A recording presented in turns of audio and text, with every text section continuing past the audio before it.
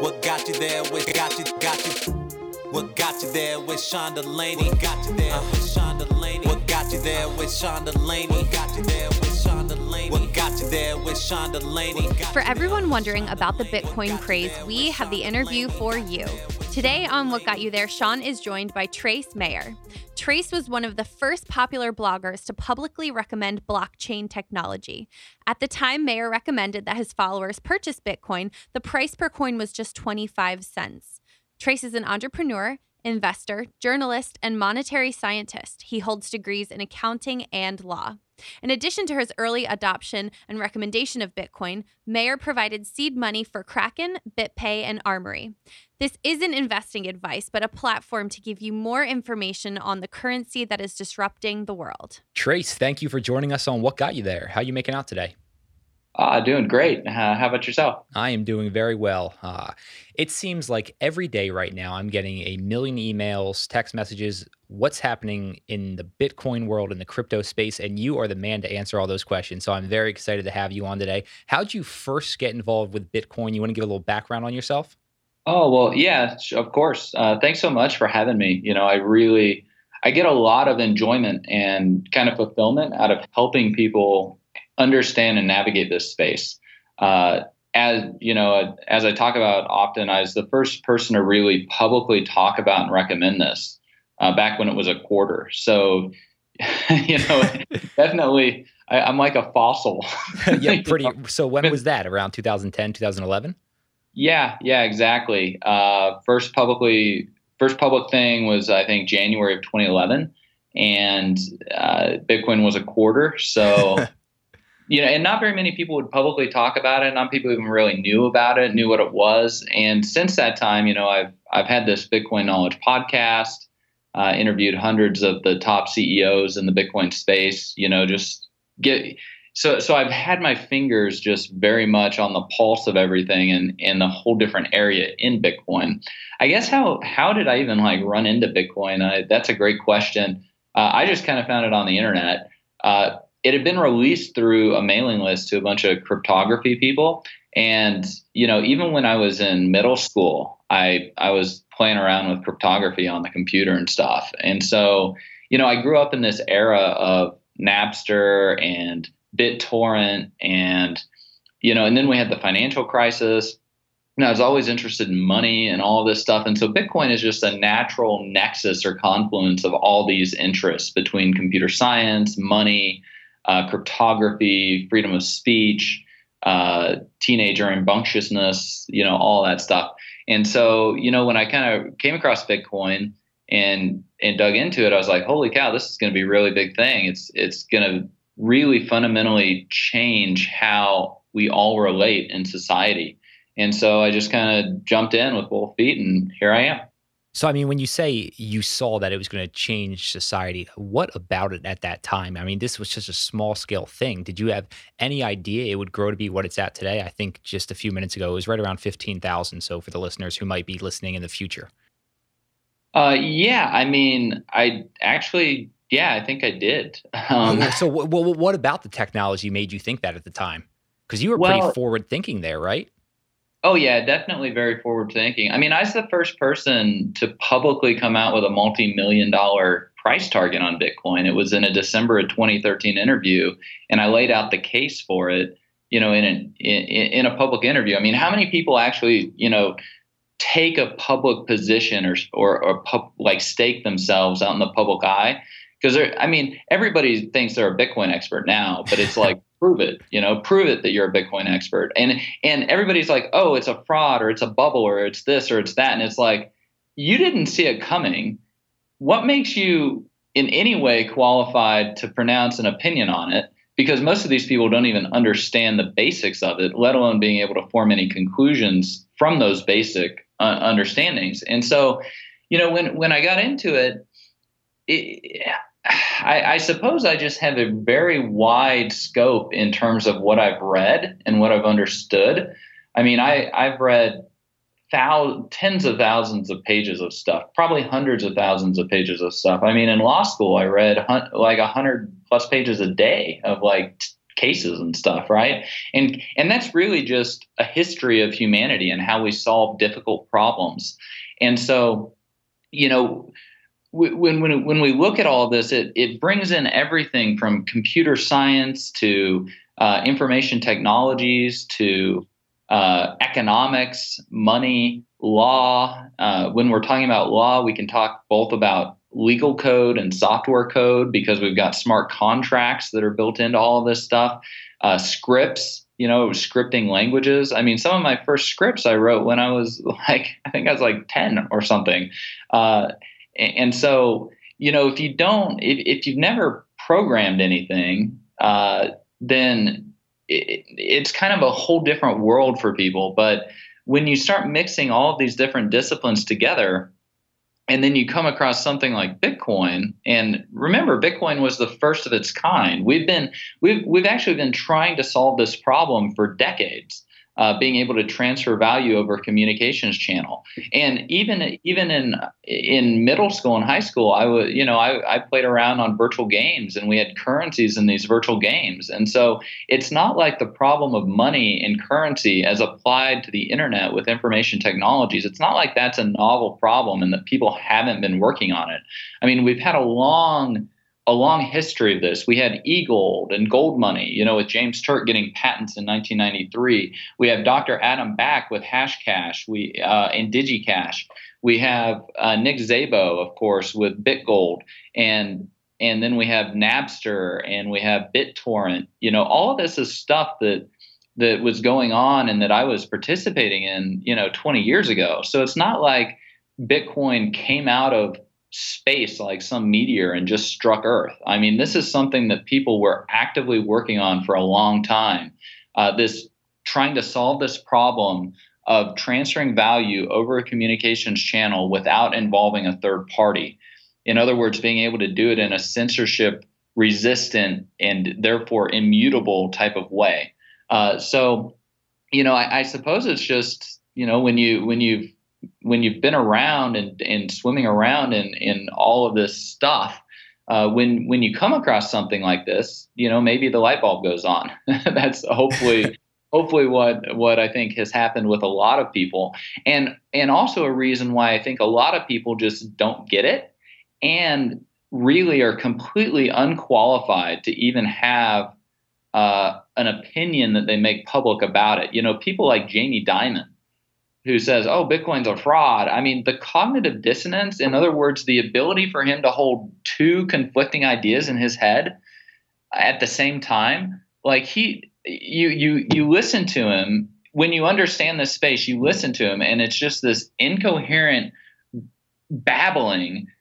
His thoughts are so such a mess, like a Gordian knot, that it's like this guy clearly doesn't even have the basic understanding of anything that's going on. And yet he's out there making these huge public statements. And it's going to be interesting to look back on this, in a few years and in a few decades and see just how right some people were and just how wrong other people were. And it's if the Bitcoin price isn't already inflicting enough public damage on people, just wait until it really grows into its destiny. So then why do you think people like Jamie Dimon are speaking up so much against Bitcoin and what it's capable of? Well, they don't understand it. So, anytime you don't understand something, fear is definitely kind of a natural inclination.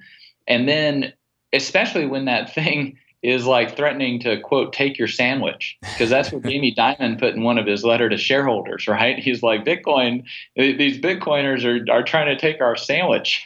And it's like, yeah, that's exactly what we're trying to do. We're disrupting money, and money is a multiple $trillion market worldwide.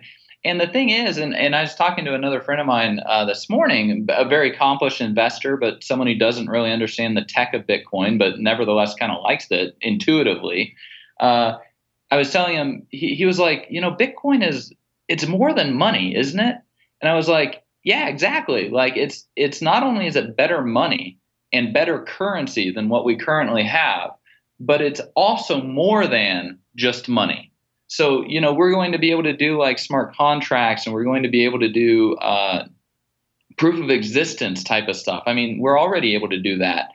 And all of this is just going to fundamentally change so many of the ways that we do things, so many of the ways that we allocate capital, corporate governance. It's like when we had double entry bookkeeping get invented 700 years ago. Yeah, it changed the way that we structured society on a massive way. And so likewise with Bitcoin, with the first practical implementation of triple entry bookkeeping, we're also going to have huge changes in how we do all of this stuff. And so why some of these people like Jamie Dimon stake out a public position on this when they have absolutely no clue what's going on, it just kind of baffles me. I actually have a lot of respect for Lloyd Blankfein, the CEO of Goldman Sachs, because he's like, look, I don't understand it, but I'm not going to poo-poo it. So, you really have to have an open mind, kind of like a parachute, in order for all of this stuff to work. And that's really what science is all about, isn't it? Like, if you have a closed mind and you think that the sun revolves around the earth and you refuse to look in the telescope, like, you can't fix stupid. And that's really what we're talking about. We're talking about advances in monetary science. We're talking about advances in computer science. And so like you can either be a Luddite or you can like decide to push humanity forward with our advances in science and math and cryptography and all of this stuff. So you mentioned the lack of understanding, and I mean, clearly you are incredibly articulate, very well read. Can you almost dumb down exactly what Bitcoin is, what the blockchain is for someone who maybe has no experience in it whatsoever? Yeah, so I guess it is hard. Bitcoin is a ledger. We have ledgers for all types of stuff. We have ledgers at universities, when we issue degrees. We have ledgers with a bank account. Wells Fargo keeps a ledger of all the assets and all the money moving in and out and all this stuff. We have ledgers for who owns what property. We have ledgers for who owns what cars or real estate or airplanes. And Bitcoin is just a ledger. Now, traditionally, we've kept these ledgers with centralized third parties because that's really the only way that we've known how to do that as a species. With Bitcoin, everybody can get a copy of it anywhere in the world. And whenever the ledger gets updated, we're all able to instantly update the copy of our ledger to reflect the new state of the ledger without going through a third party. And that's really kind of what Bitcoin is at the heart of it. It's a way that it's a new way that we're going to be establishing trust as a society, trust in what the actual records are. So for the novice investor right now who just wants to learn more about it, any recommendations, things they should read, white papers they should check out?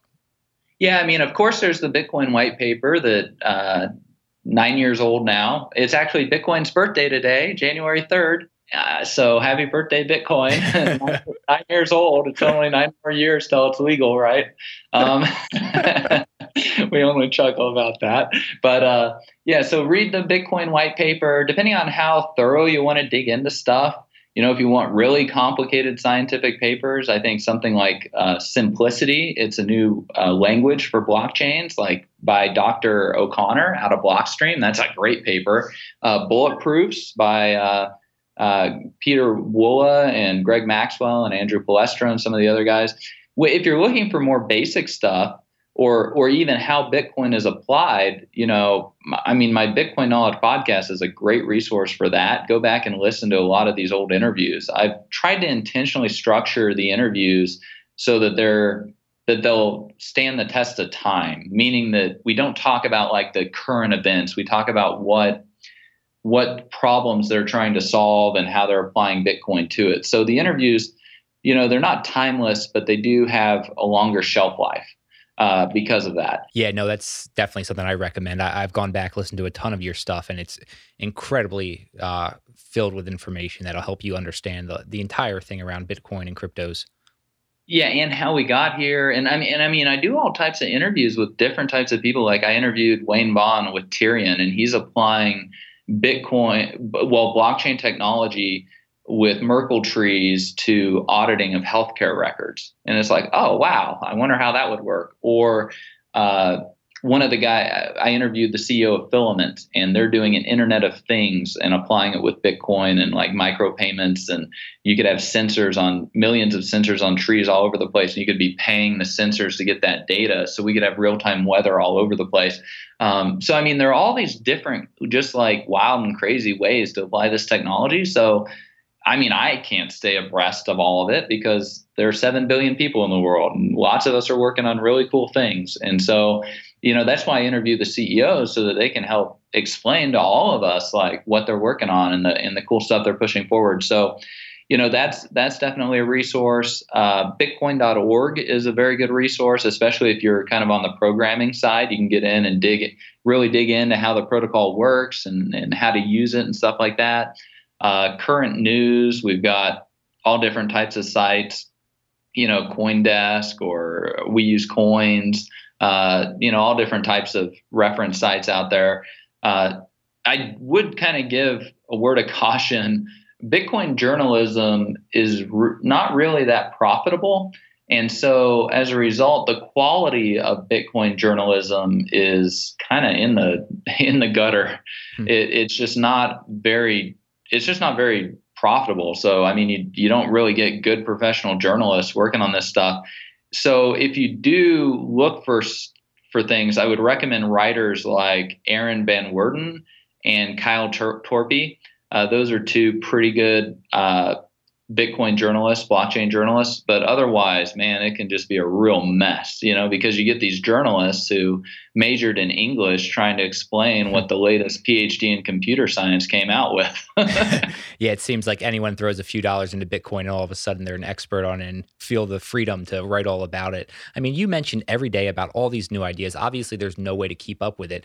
I mean, some of these things I've read about are just absolute genius, but do you think they can be implemented into day-to-day life? Yeah, well, eventually they will be. I mean, it used to be that stuff like BitTorrent and email and all this stuff was science fiction, and you're like, well, it's genius, but how do we implement that into everyday life? And now we got text messages and cell phones and email on our phones and video on our phones, and like we're able to book our movie tickets and then pick our tickets up at the theater, or we're able to check in for our airline flight on our phone. I mean, like, we'll get there. It's just going to take a while. It'll happen faster than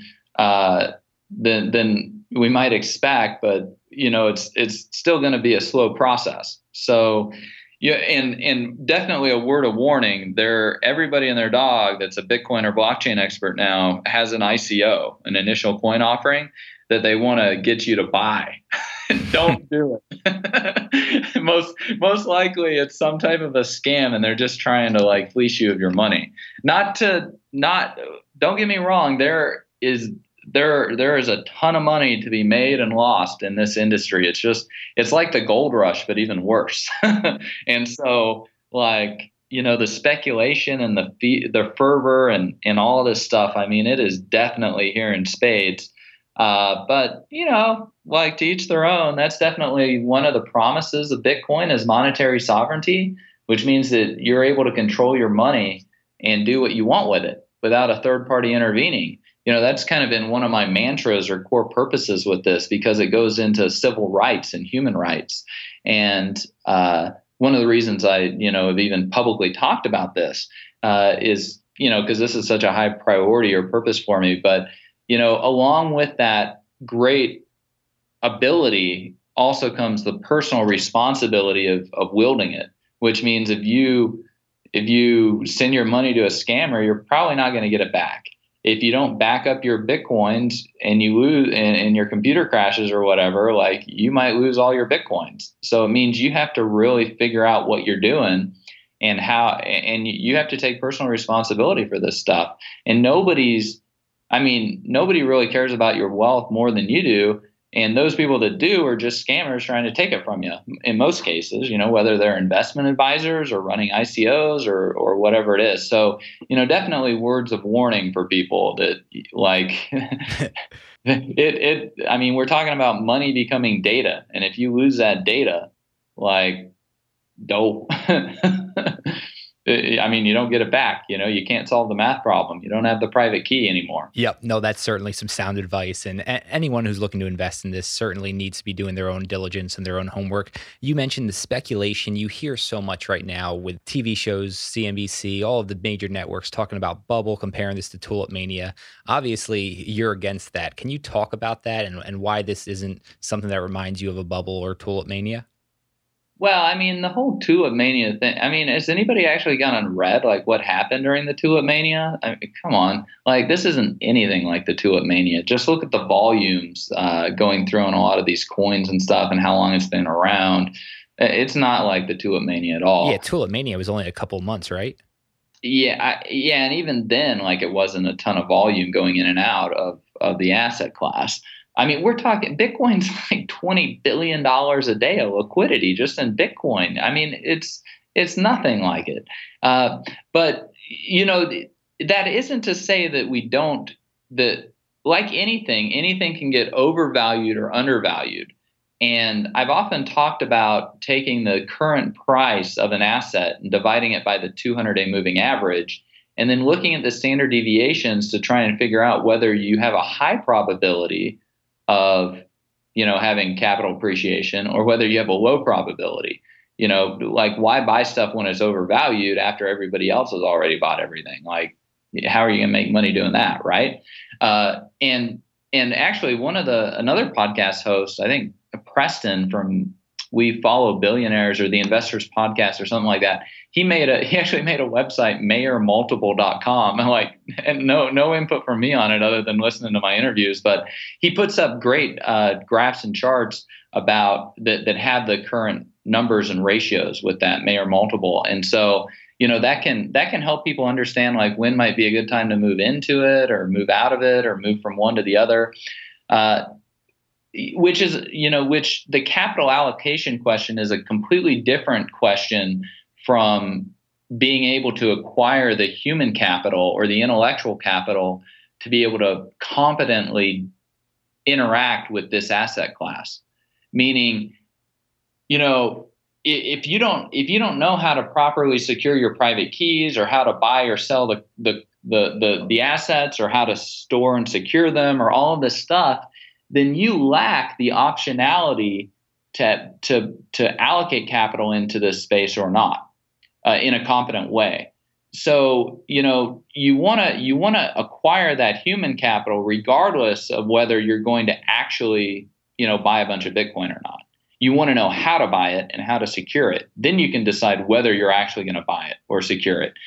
So take some time, maybe a couple $100. I mean, we spend hundreds of thousands of dollars getting higher education degrees. Like, spend a couple $100 and quite a few hours, like reading and understanding what the asset, what this is, how it might change stuff, how you can actually buy it and sell it and secure it and move it around and all of these things. And then, the time might come when you decide to allocate a larger percentage of your portfolio into it. But you'll at least have the education and the ability to do that. Because, man, there's nothing sadder to me than when I talk to people at a conference or friends or whatever who, they bought Bitcoin, but they didn't know how to properly secure it. Now it's all gone because it got hacked or compromised or they didn't back it up properly. And, now in some cases that Bitcoin's like millions of dollars or even tens of millions of dollars. Yeah. What's the worst horror story you've heard with that? Oh, I got a few of them. No, I'd say probably one of the worst. One of my friends, he got laid off about a year ago from Deloitte. So he's been on unemployment and just really scraping by, having a hard time. I think he said he lost something like $5 million worth of Bitcoin in Mt. Gox.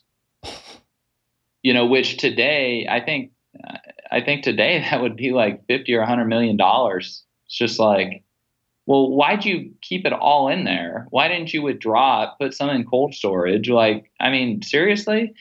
Another friend of mine, like I went to law school with her. It was great. We waited in line for one of the iPhones. So we got some time to talk. This was 2007 and we shared some similar interests and stuff. Well, fast forward a few years and and her and her husband, they want to buy some Bitcoins. And so we go down to Walgreens and buy like $100 of Bitcoin, I think through BitInstant or whatever the company was at the time. And then, and he was using a blockchain.info wallet, because those are easy to set up, and that's what I kind of showed him. But I remember giving him the specific advice. I was like, look, like blockchain.info is fine for a little bit of money, but if you're really going to get into this, like you need to figure out how to use Armory. Because I seed funded Armory, put in a lot of money. We developed some very good software there for monetary sovereignty. And, so I told him to do that. Anyways, like couple, we kept in touch and everything. But, it's not my pig, not my farm, how much Bitcoin anybody has. And he pings me on Skype. He's like, all my Bitcoins are gone. What do you think happened? And all his Bitcoins like disappeared out of his blockchain.info wallet. And I think that blockchain.info, like they've had lots of security incidents in the past and security vulnerabilities. And so I think it was a combination of him using a short password, but also blockchain.info just giving out the encrypted wallet backups to just anybody. And so they gave out his encrypted backup to probably some Russian hacker who then brute forced the password and got to the key because he had used a very small password. And I was like, man, that really kind of stinks. And he was like, yeah, I lost X number of Bitcoin, which was like $1 million at the time. And so that's another $50 million. Like that's how much the Bitcoins would be worth today had he still had them. So, I mean, these are like some just painful stories. And because he had actually been buying a lot of Bitcoin every month. They had taken the retained earnings, the extra money from their businesses that they ran together, and they were plowing it all into Bitcoin as a savings device. And then had been doing that for a couple of years. So I mean, they lost a lot of money. And guess who's like the absolute most paranoid Bitcoin user I know now? Yeah, those two. Oh, I could imagine. Yeah, you've got me breaking a sweat over here just hearing these stories. Yeah, well, it happens, right? Like. Because they're like the Bitcoin network, you can't, like a judge can't send a subpoena to the Bitcoin network. Like he can't issue a judgment that forces the Bitcoin network to do something. The Bitcoin network just ignores it because the Bitcoin network at the end of the day is just a math problem. So if you don't have the private key, like the Bitcoin network, it doesn't even know you exist. Regardless of how much violence you can exert, you could be the U.S. government. Your nuclear weapons can't solve a math problem. And so, but along with that comes, there's no customer support line to call, with the Bitcoin network. There's no reset button when you screw up. It's immutable. That means that you can't change it. Not all blockchains are necessarily immutable. They might appear that way, but the security behind them might just be built on a bunch of sand. With Bitcoin, I mean, there is real security behind the Bitcoin network. It uses something like 37 terawatts of electricity every year. I mean, that's more electricity than the entire country of Morocco uses in a year. You're not going to force the Bitcoin network to do anything. It's just too big now. And so, that means that you have to interact with the Bitcoin network in a very responsible way, just like you would interact with gravity or just like you would interact with gold. You have to be very responsible with how you interact with it because you don't want your Bitcoins to end up at the bottom of the ocean, by losing those private keys. Today, What Got You There is being fueled by Soniva Super Coffee. Soniva provides an organic bottled coffee blended with lactose-free protein and MCTs from coconut oil for all-day energy. Grab a bottle at your local Whole Foods market or use discount code WGYT at drinksupercoffee.com for 20% off your order. As someone who's always looking for ways to improve my mental and physical performance, I started using Four Sigmatic about a year ago, and I love their products.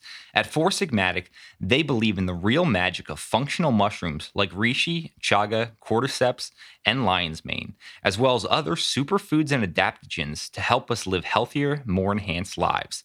Everyone's talking about Four Sigmatic, including Time Magazine, Vogue, Forbes, even the New York Times. My favorite product is their convenient new Brain Stick Pack. Perfect before a workout or study session, their dual mushroom blend supports memory, attention, and brain health. I also have been using their cordyceps before workouts and love the results. I've experienced the benefits of these delicious packets, but now it's time for you to as well.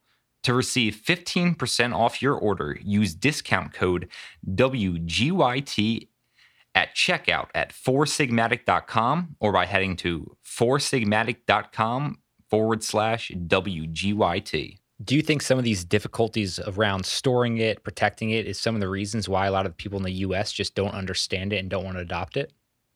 Yeah, because to really do it right, you have to think kind of with an adversarial mindset. One is like, how's somebody going to steal my Bitcoins? Oh, this is how they do it. I want to protect myself in this way so they can't steal them in that way. So most people just don't really think that way. Two is like, why should anybody build this software and just give it away to people for free? I mean, that really is kind of a labor of love if you think about it. And and that's what we did with Armory. We built this software, we gave it away for free. So at the end of the day, if you're not securing your Bitcoins, it's really your own fault because the tools are out there. People have paid money to have them built and put them out there, or paid with their own sweat equity. But it does take time and can be frustrating. The software could be more reliable, reliable, not necessarily the right word, could be more user friendly, could be easier. But Bitcoin, it's open source. If you want it to be that way, then you make the software that way, or you pay somebody to make the software that way. And so Coinbase, they're rolling out a custodian service. They're charging 10 basis points a month to store and secure Bitcoins, for big financial institutions. I wouldn't store any money with any of these third parties. It's just not for any particular length of time or reason. Maybe if you're trading or selling Bitcoins for a short period of time, you could do it. But rule number one in Bitcoin is don't trust anybody. Don't trust. You're trusting the Bitcoin network. You're trusting the software, and so that software has to be open source. Hopefully, you can review the code. If you don't review the code yourself, then find different experts on whom you can rely to review the code. Bitcoin Core, that software has been very thoroughly reviewed. The Armory software has been very thoroughly reviewed. There are lots of eyes watching those GitHub repositories. But I look at a lot of these forks. So a fork is basically somebody just splits off from Bitcoin and copies the ledger, which in the case of Bitcoin Cash or Bcash, everybody who had a Bitcoin also had a Bcash. Well, what if the person who makes the Bcash wallet is malicious? What if they make it in a way that they want to compromise your Bitcoin private key? So you put in your Bitcoin private key because you're trying to pick up your pennies of your Bcash, and they steal all your Bitcoin. And that actually happened with Bitcoin Gold. A malicious wallet was put on the homepage of the main project's website. And one guy on Reddit, he lost 36 Bitcoins trying to get his Bitcoin Gold. The Bitcoins were worth 15 grand. The Bitcoin Gold was worth about $300. So, you're going to pick up pennies in front of a steamroller. So, you have to learn, how to just have this mindset, this security mindset, adversarial mindset. And then you have to just be responsible and meticulous, and you kind of just have to figure out how to do all of this stuff. And yeah, it's going to take time, and it's going to take effort, and it's going to take some brains, and you're either going to do it or you're going to get left behind by people who do it, right? Because your product, how much you actually are able to accomplish is really related between how much work you put in multiplied by the tools that you have. So if you're trying to dig a hole with your hands and another guy's got a shovel and a third guy has a backhoe, or an earth mover, he can accomplish in 5 or 10 minutes what it might take you a year worth of effort to accomplish, right? And so learn how to use these powerful tools that are out there. because if you don't, you're just not going to be able to compete very well against the people who do. I mean, you mentioned the major institutions, Wall Street coming in. I mean, we're already seeing price volatility go pretty crazy right now. What do you foresee happening in the next 6 to 12 months because of these major institutions now kind of getting a crack at it? Yeah, this is a $1 trillion question, right? So when I look at Bitcoin or any of these cryptocurrencies, I've kind of come up with this 7 network effects that they all kind of interact with. We've got speculation, merchants, consumers, miners or security. Fifth network effect is developers. Sixth is financialization, and seventh is world reserve currency status. Wall Street coming in is the 6th network effect of financialization, and it's going to buttress or exponentially fortify the 2nd and 3rd network effects of merchants and consumers, because merchants like Amazon or Walmart will be able to hedge price volatility with the futures contracts. And so with things like Lightning Network, which will enable millions of transactions per second because it abstracts on top of Bitcoin, another layer, then we can have massive adoption of Bitcoin worldwide by all these big companies, which reinforces the speculation network effect, because there's another use case, and it's that much more real or closer to being accomplished. And so Bitcoin's got all 7 of these network effects. They're all firing on the same cylinders at once. And really, when we step back and look at the big picture, like for the first time in like a long, long time, the world is rethinking what money is. It used to be gold. Still is, arguably. Otherwise, why do central banks hold it? And why's it got trillions of dollars in its market cap? Is it so is money, is it gold? Is it the US dollar, and by extension all other fiat currencies, because all fiat currencies are the dollar at the end of the day because of Bretton Woods? Or is it something else? And if it's something else, is it Bitcoin? Or could it potentially be something like Litecoin or Ripple, or something that it hasn't even been invented yet? And I would argue that in terms of being a world reserve currency asset, you have to have something that has rock solid security and immutability, which Bitcoin's got. And Ripple, there's been a lot of activity with the price of Ripple lately, but Ripple just does not have that type of rock solid security and immutability that would give large institutions a reason to use it as a reserve asset. In fact, Ripple's already changed their database, rolled back their blockchain equivalent thing in their history. So why trust that when they can just change the ledger whenever they want? With Bitcoin, no, it's immutable. In order to change the ledger, you got to have the private key and get it confirmed into the blockchain.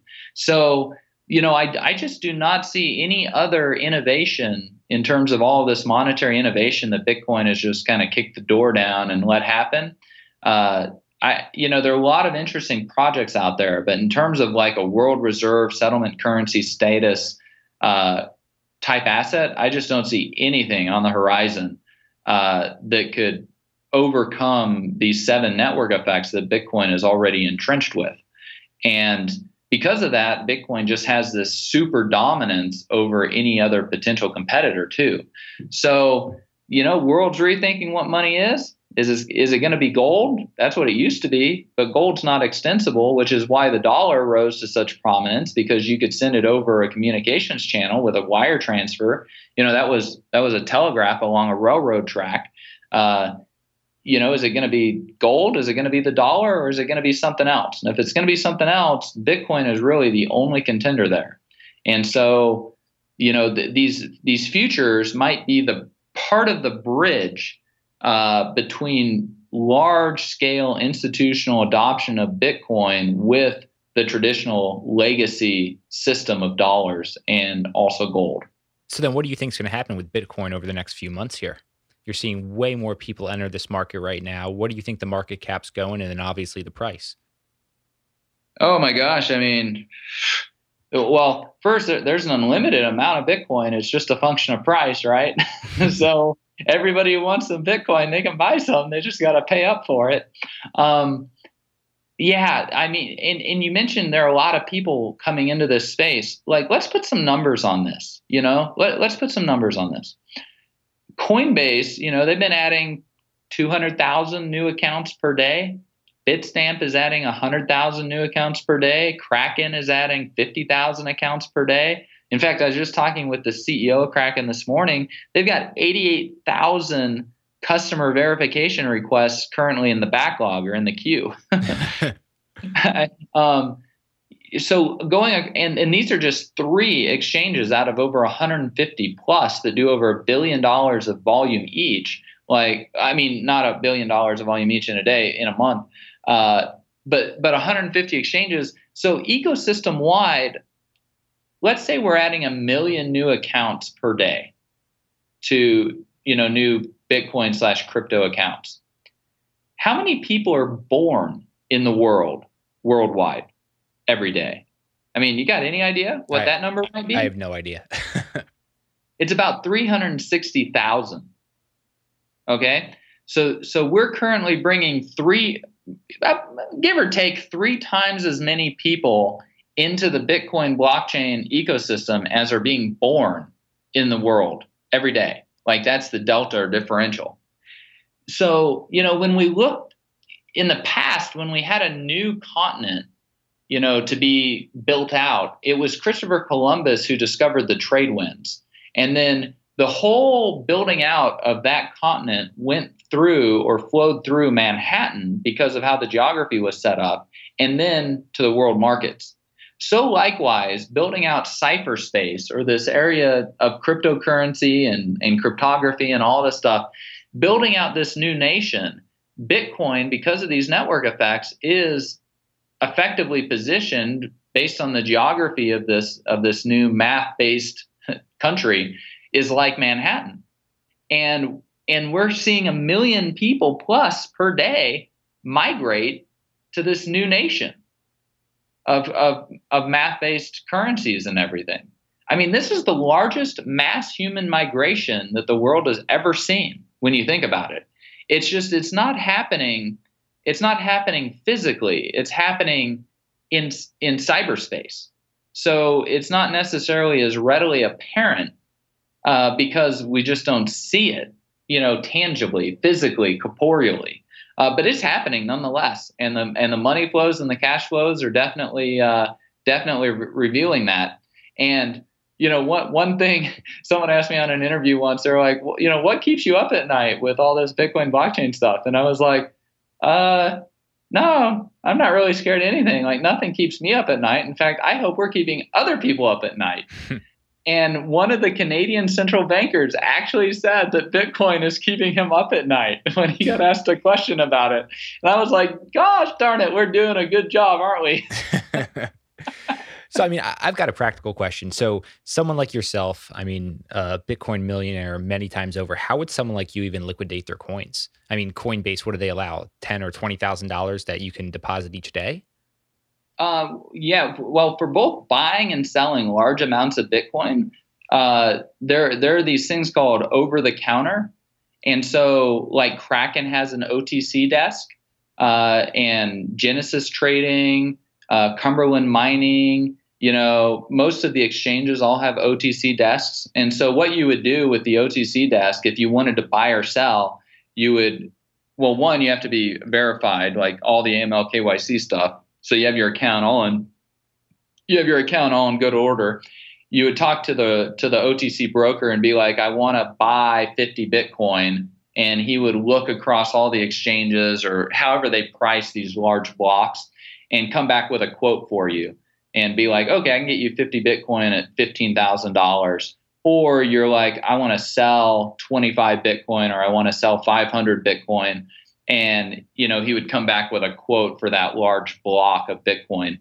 They do this on Wall Street with large blocks of shares, between institutions. And so it's not like it's a uncommon practice or anything. And these OTC markets are actually very liquid, and there's lots of liquidity and depth there. So, people can move in and out of Bitcoin with large positions, without moving the price too much. Now, a lot of these altcoins are forks. There's just not a lot of buy side pressure for them, so it might take a little bit longer to do it with those coins. But a lot of these OTC desks will also OTC trade these other coins too, like Ethereum and stuff. Oh, okay. I mean, you mentioned some of the altcoins like Ripple, Ethereum, Litecoin. Any ones that are actually piquing your interest and you think have some good, some future value? Well, I'm always interested in these. I look at them as R&D projects.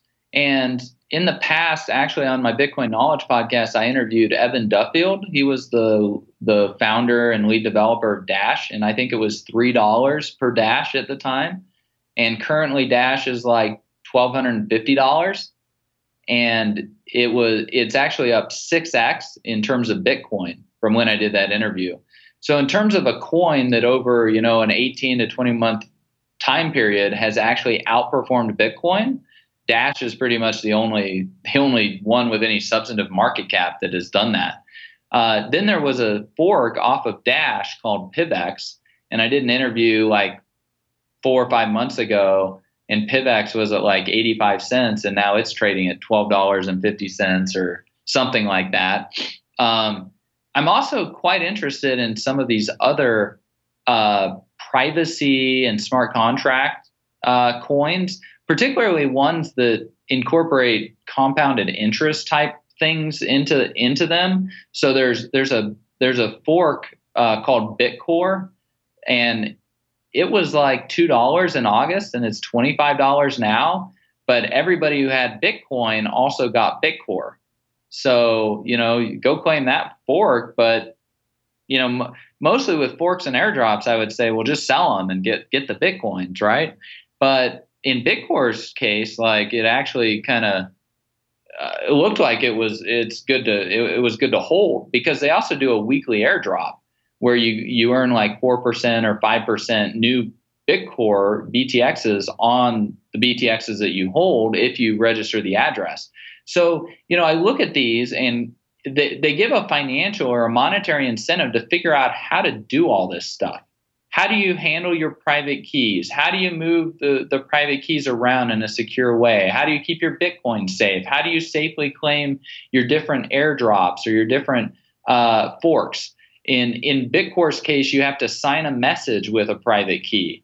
So like, how do you do that? So you got to figure out how to do that. So they're teaching people financial literacy or this cryptocurrency literacy. Another one that I've just barely played around with at all is called Smart Cash. And I've been playing around with that one because somebody gave me gave me some of these Smart Cash for free. It was only like $1,000 at the time. But and so I had the Smart Cash and they're sitting in the wallet, and I go check the price and like they're up 60x or something like that in like 4 months. So now I got this incentive to figure out how to actually like play with Smart Cash, right? And they did like an update to their wallet and it's crashed, and so I actually haven't been able to get my wallet.dat file to work with like the upgraded Smart Cash wallet, and so, there's always something to learn. It doesn't matter who you are. But, so it's, I would just kind of look at this whole space and look at all these forks and altcoins and stuff like that. Look at them as learning experiences and how you can acquire greater literacy in this space and greater fluency and greater abilities to just manage your keys and understand what's going on and just all this type of stuff, because it is pretty complicated. Yeah, it certainly is. Maybe one more under the radar coin that you haven't really done too much research on, but you're definitely going to be checking out over the next few weeks? No, I don't really have it. Sorry. I wish I had another trade tip, but no, I've been on vacation. I was like feeding raw chicken to crocodiles with my nieces and nephews and help taking them to the sloth feedings and stuff for all the holidays. So I just didn't even have internet for a couple of weeks. Enough to check email here and there, but yeah, for the most part, I just haven't been, I haven't followed much of the stuff. but there's free money out there, for Bitcoin holders. You've got Bitcoin Cash, Bcash, you've got Bitcoin Gold, you've got Super Bitcoin. That's like trading at $300 a Bitcoin. It's a fork. You get one for one. You've got Bitcoin Diamond, looks like a scam coin. You've got Segwit 2X, another scam coin. But these are all like 1-to-1 forks, or in Bitcoin Diamond's case, it's like a 1-to-10 fork. But I mean, be careful. They might be trying to steal your private keys. And if not to get your Bitcoins, to get any forks of those private keys to those Bitcoins might be entitled to, right? So, I mean, and I think just like 2017 was the year of the ICO, or the initial coin offering, I think 2018 is going to be the year of the IFO, the initial fork offering. I think we're just going to see tons of these forks taking place. And part of the reason is because if you're a miner, it's very commoditized. And so you have this incentive to muddy the waters, to make it more difficult to understand what's going on, to create lots of misinformation or disinformation or just more complexity, because it makes it more difficult to price stuff. So I think we're just going to see tons of these forks happening because, one, it helps miners make a little bit more money because they might have knowledge that all of us don't have. And two, the exchanges make money because, you got to trade these forks for whatever you want. So I think we're going to see a lot more forks happen in 2018. And so having the competency to figure out how to claim them and sell them and do whatever you want with them, I think that's going to be a very important skill set to develop. Yeah, a lot of research going into 2018. And you mentioned the exchanges. One or two more quick questions. With those exchanges, they constantly seem to be locking up, restricting withdrawals. Any idea what's going to take place in the future here to kind of correct that? Well, hopefully they'll be able to scale up. Right. I mean, some of the scalability issues, though, are major concerns for some of these. Oh, yeah. I mean, everybody is slammed. I mean, across the ecosystem, we're up like 35x in terms of volumes. All these new accounts need to be, verified and AML, KYC, and all this stuff. Like even at Kraken, where we take, Kraken security is extremely serious. And I'm a investor in Kraken. I helped lead one of their early rounds, and and one of the reasons is because they just prioritize security over everything else. And scaling up, at least in our experience with Kraken, scaling it up, it's not just hiring 10 more people and putting out 10 more servers. Like you don't just scale up that way. You have to scale. Like we write all our own wallet software, like all this type of stuff, right? So that it's more secure. And who's actually can see the code and all this stuff, you can't just scale that up overnight by hiring 10 people. And so the whole ecosystem is under tremendous strain, and there just aren't really that many people that have good programming experience in this space. And those that have likely been snatched up already by a lot of the companies. So, I think we're going to continue seeing a lot of strain with that, and by extension, that's what happens when you want to get these wire transfers out. I mean, with Kraken, it's very annoying because the banking partner, they have to review all these wire transfers that are going in and out. And are they going to hire one or two more employees at the bank when they don't necessarily know that that business will continue to stay there with Kraken?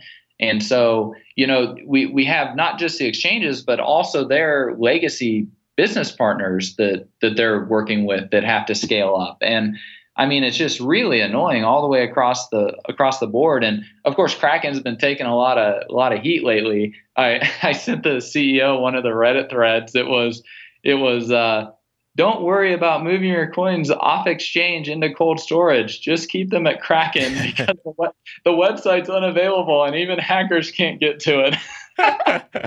And he kind of sent me back that Jean-Luc Picard face palm, the forehead in the palm. But I mean, we understand it's not the best user experience right now. It's kind of that way across the whole ecosystem. If it's not that way at a service provider, you really have to wonder, are they competent or are they just cutting corners somewhere? And if they're cutting corners somewhere, Well, we saw what happened with Mt. Gox when they cut corners. Yeah. And there are a ton of exchanges in the graveyard that have cut corners. And that's really your biggest risk when you're dealing with these exchanges, is that they're going to cut some type of security corner and lose the coins, or they're just going to embezzle the coins themselves. So, it really does put people kind of in a catch-22, because you go with a new exchange, but you might lose all your money there, because they don't have customers yet. Or do you go with one of the blue chip established players that has proven that they've had pretty good competency over the years? But if you go with them, well, everybody else wants to do that too, right? Because they don't want to lose all their money. So, it is definitely, it's definitely difficult for newcomers coming into the space. But, that's what happens when you're late to something. That's just what happens when you're late. And why didn't you make an account like 3 years earlier? Right? And so, it's best time to plant a tree was 9 years ago with Bitcoin. Second best time is today. But yeah, you just might have a harder environment in order to do all that stuff with. Right. And so hopefully you got friends who are crypto competent, and they can perhaps get some coins for you, or you can do off exchange transactions, and that way you can build your technical literacy and all the things we talked about earlier. But yeah, it just is what it is. It's what do you expect? Like 1 million people coming into this ecosystem every day. It's just totally overloaded on all of our infrastructure. Wow. Well, Trace, this has been unbelievable, incredibly insightful. I can't thank you enough for coming on. How can the listeners stay connected with you? I'm sure after this one, a lot are going to want to stay up to date with you on social media. Yeah. Well, I got my Bitcoin Knowledge podcast. That's www.bitcoin.kn. And then on social media, I tweet every now and then, following the good example of our new president in the United States. Got to stir the pot whenever I can, right? And that's just at Trace Mayer. So, I put out some fun stuff here and there, and pick a fight or two whenever it'll get more tweets, right? Well, we will definitely be sure to get all that linked up in the show notes, because you certainly are a fun follow. But Trace, thanks again, and I really appreciate you coming on. You're welcome, Sean. Thanks so much for having me anytime. As someone who's always looking for ways to improve my mental and physical performance, I started using Four Sigmatic about a year ago, and I love their products. At Four Sigmatic, they believe in the real magic of functional mushrooms like reishi, chaga, cordyceps, and lion's mane, as well as other superfoods and adaptogens to help us live healthier, more enhanced lives. Everyone's talking about Four Sigmatic, including Time Magazine, Vogue, Forbes, even the New York Times. My favorite product is their convenient new Brain Stick Pack. Perfect before a workout or a study session, their dual mushroom blend supports memory, attention, and brain health. I also have been using their cordyceps before workouts and love the results. I've experienced the benefits of these delicious packets, but now it's time for you to as well. To receive 15% off your order, use discount code WGYT at checkout at foursigmatic.com, or by heading to foursigmatic.com/WGYT. If you're looking for a way to stay energized throughout the entire day, grab a bottle of Soniva Super Coffee. Soniva is something I drink on a daily basis. It's an organic bottled coffee blend with lactose-free protein and MCTs from coconut oil, which provides me with clean, all-day energy. Head to your local Whole Foods or use discount code WGYT at drinksupercoffee.com for 20% off your order. Soniva was founded by 3 college athletes who are brothers and wanted a cleaner way to stay energized throughout the entire day. Let's face it, we all want to look good in the clothes we wear, but I got tired of sifting through the racks looking for a quality pair of jeans that cost less than $300. Then I found Distilled. DSTLD, pronounced Distilled, offers premium denim and essentials at an affordable price. Their products cost just 1/3 of what other premium brands charge because Distilled refuses to work with middlemen, bringing savings directly to you. Just go to dstld.com right now and use the promo code JOURNEY10 in all caps at checkout to get 10% off your first purchase. What got you there with Sean Delaney? What got you there with Sean Delaney? What got you there with Sean Delaney? What got you there? What got you? Thanks for listening to another episode of What Got You There. If you enjoyed today's episode, please leave us a review on iTunes and also share with your friends. Thanks so much. Looking forward to talking with you next time. If you want to stay up to date on all things I'm working on behind the scenes and everything we've got going on at What Got You There, head over to whatgotyouthere.com. You'll also be able to see more on podcast guests and what they're doing. Thanks to Justin Great for providing us the intro and outro song. If you like his music and want to find out more about what he's working on, head over to justingreat.com.